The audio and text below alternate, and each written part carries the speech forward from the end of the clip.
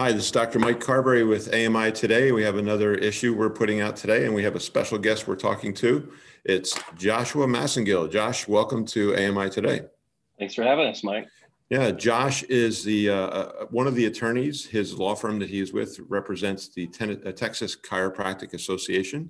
And there's been a lot of, battling in Texas over the years. I've heard of this for a number of years, but you're going to hear to talk to us about a decision that was finally handed down by the Supreme Court of Texas, which was in favor of the chiropractors. So we're always glad to pass along news that is favorable to chiropractors. We're going to get into all that in just a minute, but let's talk about a little bit about your firm and you. You were actually came to my attention a few years back when basically the name that was associated with it, not necessarily your firm, but your name was associated with getting chiropractors to have the right to own a medical practice in the state of Texas. And that happened how many years ago, Josh? Well, that was 2017. And so that was a big initiative that the Texas Chiropractic Association had pushed for really a number of years. But in 2017, they passed a bill, it was Senate Bill 679. And it's the one that sort of carved out an exemption in the corporate practice of medicine to allow chiropractors to partially own a medical practice, so to jointly own and operate a medical clinic. Did they spell out what percentage that had to be or could be? Or the law doesn't speak to percentages. It just contemplates joint practice by various professionals. And the law actually had previously existed for podiatrists and I believe optometrists. And so what we did basically was just, drop chiropractors into that same statute to allow them to jointly operate a healthcare entity. Which in fact, most states, they do allow that. They didn't when I first started in integration back in Pennsylvania in the mid 90s. But quickly after that, Pennsylvania was in the process of examining that ownership level themselves.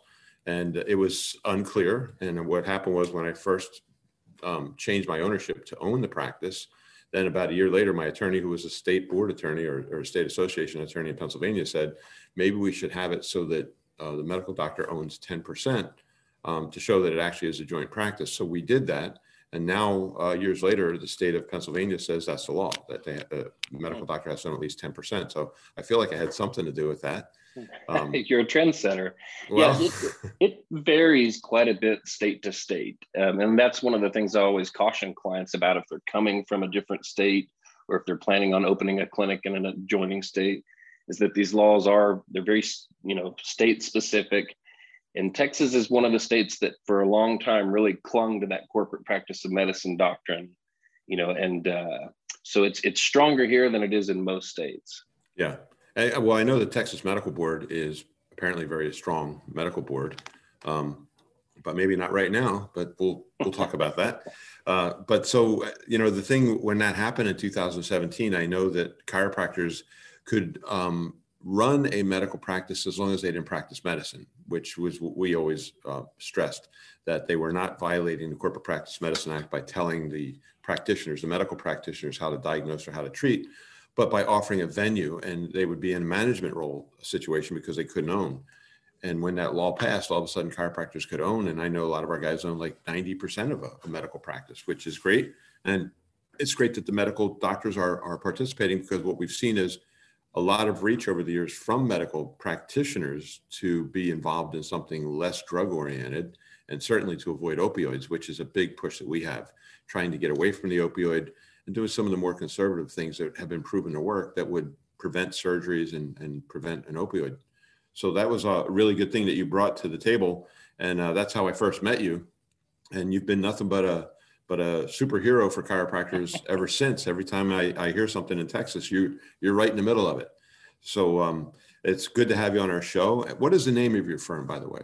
Massengill Attorneys and Counselors at Law. There you go. And you're in Dallas or in Austin? We're actually in the Austin area. Yeah. Okay, got it. But you have clients all over the state? Yeah, we service clients all over Texas. Okay, good. All right. So then what happened was, you said about 15 years ago, the Texas Medical Association, TMA? Mm-hmm. Yeah, the trade group, TMA. Actually started a little turf war against chiropractors and what their scope could be. And that battle went on for 15 years, correct? Yeah, it's pretty crazy, really. I mean, so TMA which is distinct from the board. So we're talking about the trade group.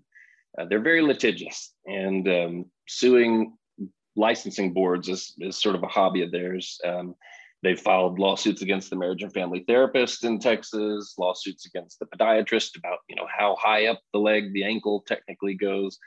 So they're very conscious of their turf, and they're very litigious. And I believe 15 years ago is kind of when this latest round of lawsuits started. And it's morphed and changed a little as it's developed. Initially there was a question about whether chiropractors could diagnose. That kind of fell by the wayside when we solved that legislatively in 2019. Yeah, I remember that was a big issue. I remember all the chiropractors saying to me, "Oh, it's all over. We're losing our ability to diagnose." I'm like, "No, I don't think so. I think we have a fight here." Yeah. Well, luckily that didn't really have to be resolved in the courts, because we were able to kind of clarify that in statute, which sort of made that a moot point. But the nerve issue is the one that really endured. And so what the Medical Association had alleged is that because the Chiropractic Act in Texas doesn't specifically use the word nerves or nervous system, that was off limits to chiropractors. And so they had challenged some board rules. One of them was the board's definition of the subluxation complex as including nerves, the board's definition of the musculoskeletal system as including associated nerves, and then a rule that they had about VANT testing, vestibular ocular nystagmus testing, which is a specialized sort of test that I think, frankly, only 2 chiropractors in the state of Texas were actually doing, but it is a neurological test. And so TMA challenged those rules as saying, that's outside the scope of chiropractic because the statute doesn't specifically say you can treat nerves. Now, anybody who knows anything about chiropractic can see how ridiculous that is. I mean, you take even something like sciatica, that's a nerve disorder, so if a chiropractor can't treat sciatica, I don't know exactly what that leaves, So we just felt very strongly that as the court ended up kind of deciding that TMA was making too much of too little, that they were really off base. And so we clung to that. We lost at the trial court. We lost at the Third Court of Appeals. But ultimately, the Texas Supreme Court sided with TCA and the Board of Examiners. So tell me a little bit about the lower court's decisions. I mean, when did that occur? How long did this fight go on? What did the court justify by saying that they lost? And what was that going to imply to chiropractors? Gosh, yeah, I'm trying to think. So the trial court, I mean, this was, several years ago. And it, if you read that opinion, and you know what you're talking about, you probably would just chuckle at it because it just was pretty absurd. Similarly, the Third Court of Appeals ruling, I mean, it was riddled with typos, and it did not, we felt, did not really reflect the reality of what chiropractic was. But the danger was, of course, that if a chiropractor can't treat any nerve disorder, what would that leave? So most of the CPT codes, for example, that chiropractors bill when they bill insurance are listed, by the AMA, no less, as codes that are, affect neurophysiological function. And, it talks about, even the AMA recognizes sort of a neuro component to what chiropractors are doing. And so it seemed to me that part of what was going on was an attack on chiropractors' ability to bill insurance. And that's similar to what we'd seen in the diagnosis battle. If you can't diagnose, can't bill insurance. That's right. And so I think it was less about sort of an academic exercise about where chiropractic begins and ends, and more about just a wholesale attack on the profession, on your ability to bill insurance and kind of do what you do on a daily basis. So would you say that this whole fight, it was the same lawsuit, including the diagnosis thing and the scope of practice, or are these separate lawsuits? Or? Well, there were separate lawsuits. Ultimately, ended up just being sort of one lawsuit at the Supreme Court that we were fighting. And when was that decided? Oh gosh, maybe a month ago. Yeah, okay, that's so when this the is decision. Yeah, it's very fresh. Yeah. So basically, the win is we get to keep doing things the way we were, or there's nothing new that we can do now. Well, I don't know that there's anything new, but it definitely preserves the status quo. I mean, nobody likes to run around and say that the sky is falling, but the danger to chiropractic, in my opinion, was very real. As a matter of fact, I don't think I'm speaking at a school to say that some of the chiropractic colleges in Texas were looking at real estate in other states, making Really? contingency plans, that they might have to move. So the danger was very, very real. I mean, I think it was an existential threat.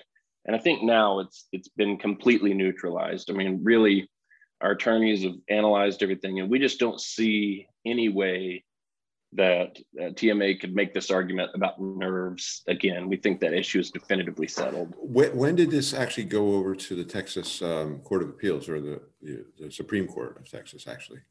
Well, so the Supreme Court took up the case, maybe a year ago. They heard the case in, I want to say maybe September of last year.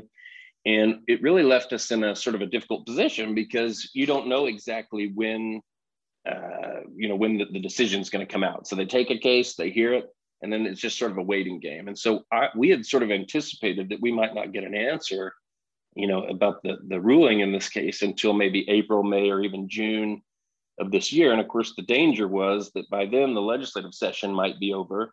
And if we got an opinion that wasn't favorable, that was going to, we'd have to wait to fight it. And so we were in a really tricky position, and thankfully the court saw the light and just solved the problem for us. Right. When did you realize that was happening? When they came out with their decision, or did you get indications ahead of time? Yeah, there were no indications ahead of time. We got a text from a colleague who said, "I think we have an opinion."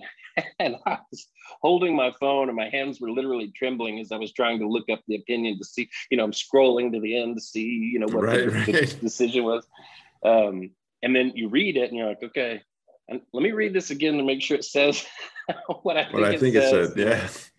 But it was just a fantastic day for chiropractic. And, you think about how long this has been going on, a decade and a half. I mean, there are people that have been in practice in Texas for 15 years. And the entire time they've been in practice, this has been hanging over their head. Right. So to have this resolved definitively, man, it's a good day. So let me ask you some questions about the Texas Medical Association and the difference between them and the board. So the medical board, I was under the impression that the chiropractic board falls under the medical board in the state of Texas. Is that accurate, or is that not accurate? No, that's not accurate. Some states have like a unified board structure. I mean, every state kind of does it differently. In Texas, we have separate medical boards. We have a chiropractic board.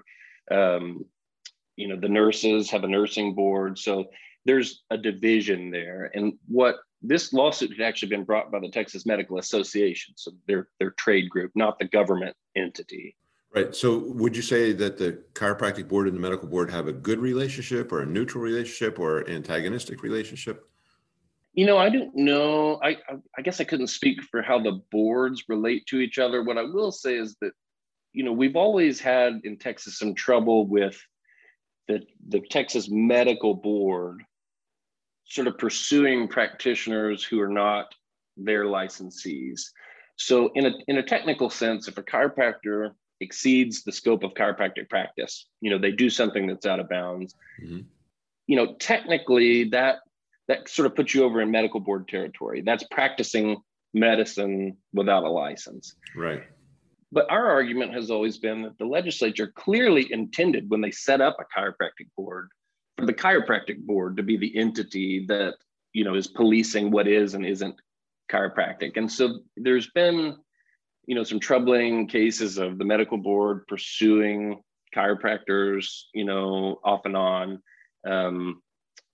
But in terms of how those boards relate to each other, I don't know if I can speak to that. Okay. So then if I were to ask you, the Texas Medical Association and their relationship with the Texas Medical Board, do you have any indication what goes on there? Are they friendly? Do they work together? Do they help each other? Do they fight each other?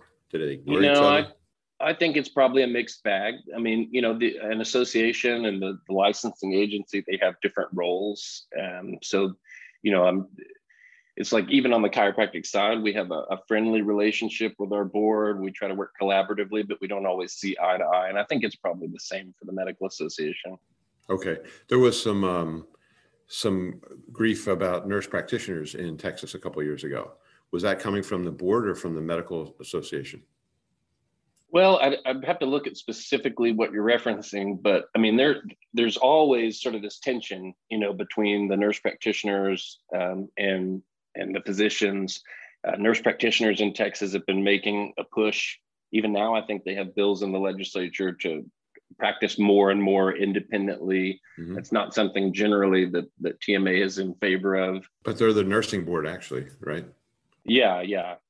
Okay. I mean, yeah. So the nursing board governs obviously the nurse practitioners, and they don't always interpret the rules the same way that the medical board does. So we see some. I've seen that cause problems in the past. Okay. So then this medical association, the Texas Medical Association, where do they get their power from? Do they have high membership of medical doctors, or I mean? Yeah, they have very high membership. As a matter of fact, I told a story recently that I encountered one of their lobbyists in the hallways of the Capitol.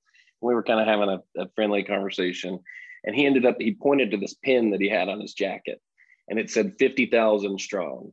And he said, well, this is why we're going to win, because they have 50,000 members in Texas. So they do have, Right. Very high membership, and generally they're regarded as the most powerful lobbying force in Texas. So they're very strong. I think, again, generally regarded as probably the strongest of the state medical associations. Yeah, and it sounds like it is, because there's probably only about 60,000 chiropractors in the whole country. And I know that the AMA has a lot of power, but they don't have a lot of membership. The AMA is below 8% membership, and they've actually done some things to cover that up. Well, yeah, and that's one of the things about AMA that I think a lot of people don't realize is that, my understanding is a lot of their sort of power and income comes from royalties off the CPT code, which the government has sort of granted them a monopoly with. Yep. Bottom line is we're talking about a very powerful foe that is very litigious and very sensitive to their turf being invaded by other practitioners.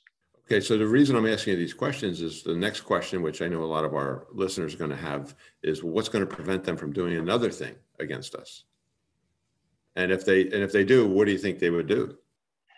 That's a good question, and that's the one that we've been asked, over and over. With respect to nerve, I do believe that the nerve issue is settled definitively in Texas. I mean, the opinion was so solid. I think that issue's been put to rest. Similarly, the diagnosis issue, we fixed that legislatively. It's in the statute. We feel safe there.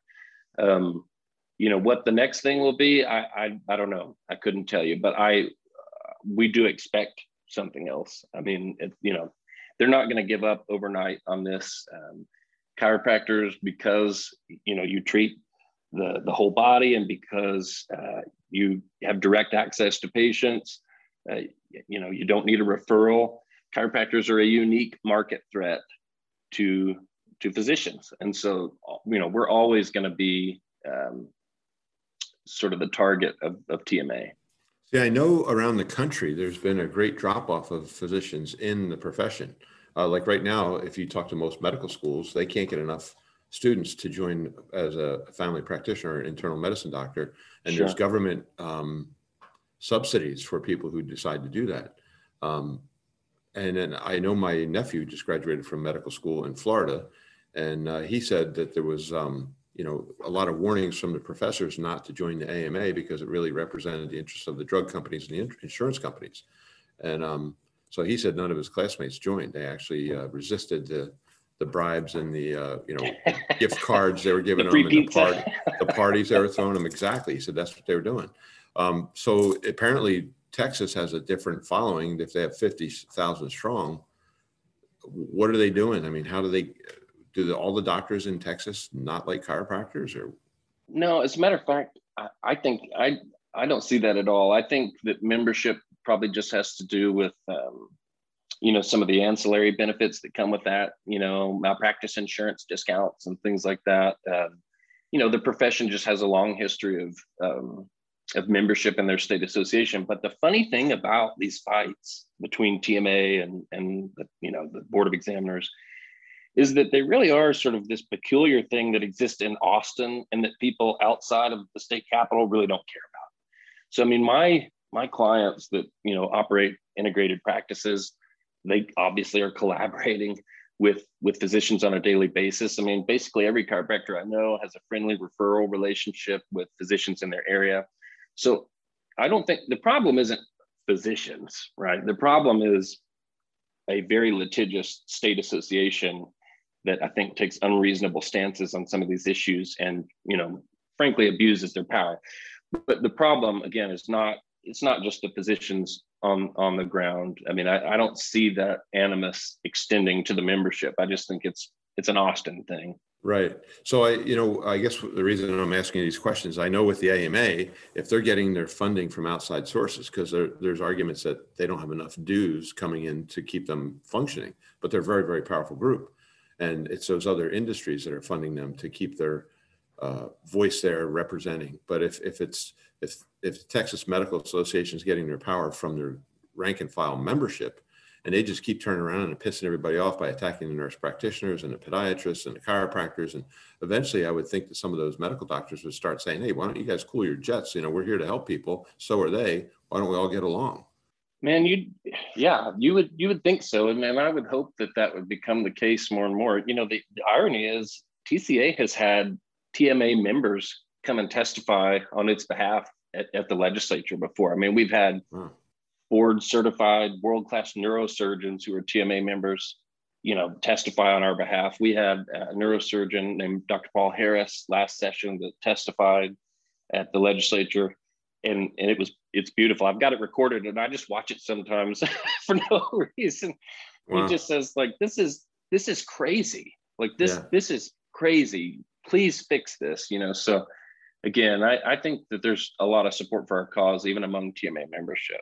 Right. See, I think and as you know, with AMI, what our whole thrust is we think that all of the non-invasive procedures for the most common ailment that people have, which is basically pain, and you could narrow that down to back pain, but we're looking at more than just that. We're looking at pain from any orthopedic problem or chronic degenerative problem. And we're trying to handle that pain without resorting to things like opioids or anti-inflammatories or drugs that could be not only potentially harmful, they are harmful. And then trying to help people avoid that path of surgery, which has such a high failure rate. And like, I think it's 75% of back surgeries have to be repeated in 2 years. And it's expensive and it's invasive and you can't undo it. So our whole thrust is, let's get the practitioners to work together. Now, if people are not familiar with AMI, our stance is based on the idea. My wife's a PT who worked in an integrated fashion in hospitals doing head injury. So we copied that model where we have the medical clinician, the lead license in the office, leading a team meeting twice a day and collaborating with the other practitioners, including the chiropractors, on what's the best thing for this patient and getting the input from the different levels, but then the final decisions made by the medical person. We tell the chiropractors that are our clients, you cannot tell them how to diagnose, you cannot tell them how to treat, but you can create venues. Like, for example, one of the things we do is we don't create a family practice because our malpractice rates are relatively low because we're not prescribing drugs. So we can tell a nurse practitioner or an MD that works with us, listen, if they need cholesterol medication, if they need blood pressure medication, we need to refer them back to their primary, because if we refer that here, our malpractice rates are going to go up. Right. But we're not telling them that they don't need those medications. We're just saying in this venue, we don't want to do that. We want to do more non-invasive things. We don't want to prescribe opioids. If they need that, send them somewhere that can. But what we're going to do is we're going to do very benign injections with lidocaine, Procaine, the stuff that Janet Travell did with John F. Kennedy back in the 60s that worked extremely well. And we're going to do bracing if somebody needs it. We're going to do rehab if somebody needs a chiropractic, and most people do need it. Well, most people coming in and have pain benefit from chiropractic. So these patients are getting that in a medical setting. And the beauty of the model is, well, first of all, it's perfectly consistent with the law here in Texas. I mean, the act that says that you can, a chiropractor can own part of a medical practice. It clearly says you have to stay in your own lane. I mean, you can't dictate the treatment decisions of another professional. So stay in your lane. But, the chiropractic board has rules that say that a chiropractor must refer out if they see a problem that sort of is outside the bounds of chiropractic, they have an affirmative duty to help, get that patient where they need to go. Well, that's a lot easier if the person they need to see is in the office next door, so Right.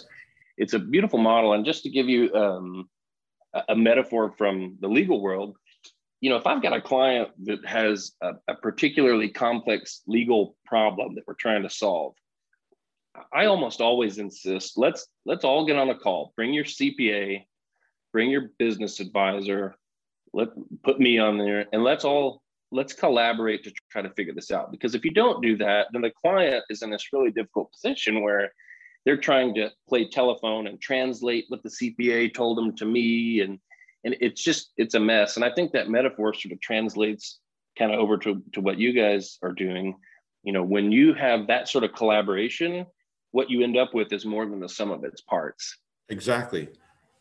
I was training some of our coaches last night, and I said, they were asking me, well, what tools do we use to get these patients well? So we listed them out, and I said, you list them out for me. And I listed them all out, and I wrote them on the board as they told them to me. And basically I said, the beauty of this is not any one of these tools, because the question was, which is the most important tool? And I go, the most important tool is the one they need the most. Every patient is different, and you have to evaluate every case based on what they're presenting. But I said, but the fact that we have them all in one place and they can be utilized in tangent as necessary is what makes it worth more than the sum of its parts. So we've seen that. My wife and I have been doing this for 25 years and have seen cases respond that we never thought would respond.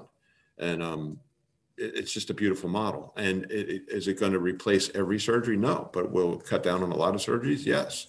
And not just back surgeries, because we're now looking at people that are dealing with knee problems, and there's a lot we can do with that, with hyaluronic acid and lidocaine or procaine injections, which just by itself, putting fluid in the joint can break adhesions and give you a window of opportunity to rehabilitate that joint. And then you combine that with the chiropractic, with the balancing of the pelvis. Maybe if they have a degenerated knee on the medial side, they can have an offloading brace to give them pain relief without drugs. And then, if we're using human cellular tissue products in there and people seem to respond better when they get that, well, we're going to use that as the fluid in the joint for cushioning and see that the patient does better. And when we come with these outcomes, my medical doctor in Chattanooga said one year, he said, I think you prevented between 300 and 500 knee replacement surgeries in this city. In the last 2 years, I was like, wow, that's a lot. He goes, because I'm looking at the notes, and it's incredible what these patients are saying at the end of their care plan, that they don't need to get surgery, that they're able to do things they couldn't do before. And that's what it's all about.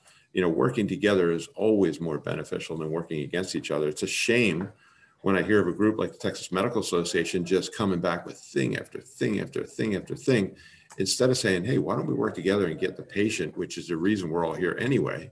Let's get the patient better, instead of let's have a big turf war so nobody steps on our turf. Right. It's not about the turf, it's about the patient. Well, and frankly, that's just one of the reasons that I've always just been very proud to work with TCA, is that they are an association that is patient focused, and that manifests itself in a number of ways. But when I like to believe that when we walk in on their behalf and are talking to members of the legislature and things like that, that they understand that we're there to do what's best for Texans and patients in Texas, and not just, chiropractors' pocketbooks. Yeah, I agree. So Josh, it was a real pleasure having you on today. If somebody says, hey, that's an attorney I want to work with, how do they get a hold of you? Yeah, you can give us a call. Number is 512-410-0343. Or you can shoot me an email. It's josh@jm.legal. No .com, no .net, just josh@jm.legal. Or you can check out our website, jm.legal. Okay, good. Well, I will encourage everybody in Texas to do that. It's good to have friends like you in powerful positions that can help us and protect us. I really feel like that is what you do for chiropractors. You protect the chiropractic profession. You've done quite a number of things in just the 5 years I've known you, which impresses the heck out of me. And I'm proud to be somebody that I can claim to have you as my friend. Well, thank you very much. I had a small part in it, but it was my pleasure to do it. Really, I'm always happy to come talk to you when there's good news. Good. Thank you. And hopefully we'll be talking an awful lot in the future then. Yes, sir. Thank you, Doctor. Josh, I appreciate it. Good talking to you. Bye-bye. This is Dr. Mike Carberry with AMI Today. Thanks for listening. We'll see you next time.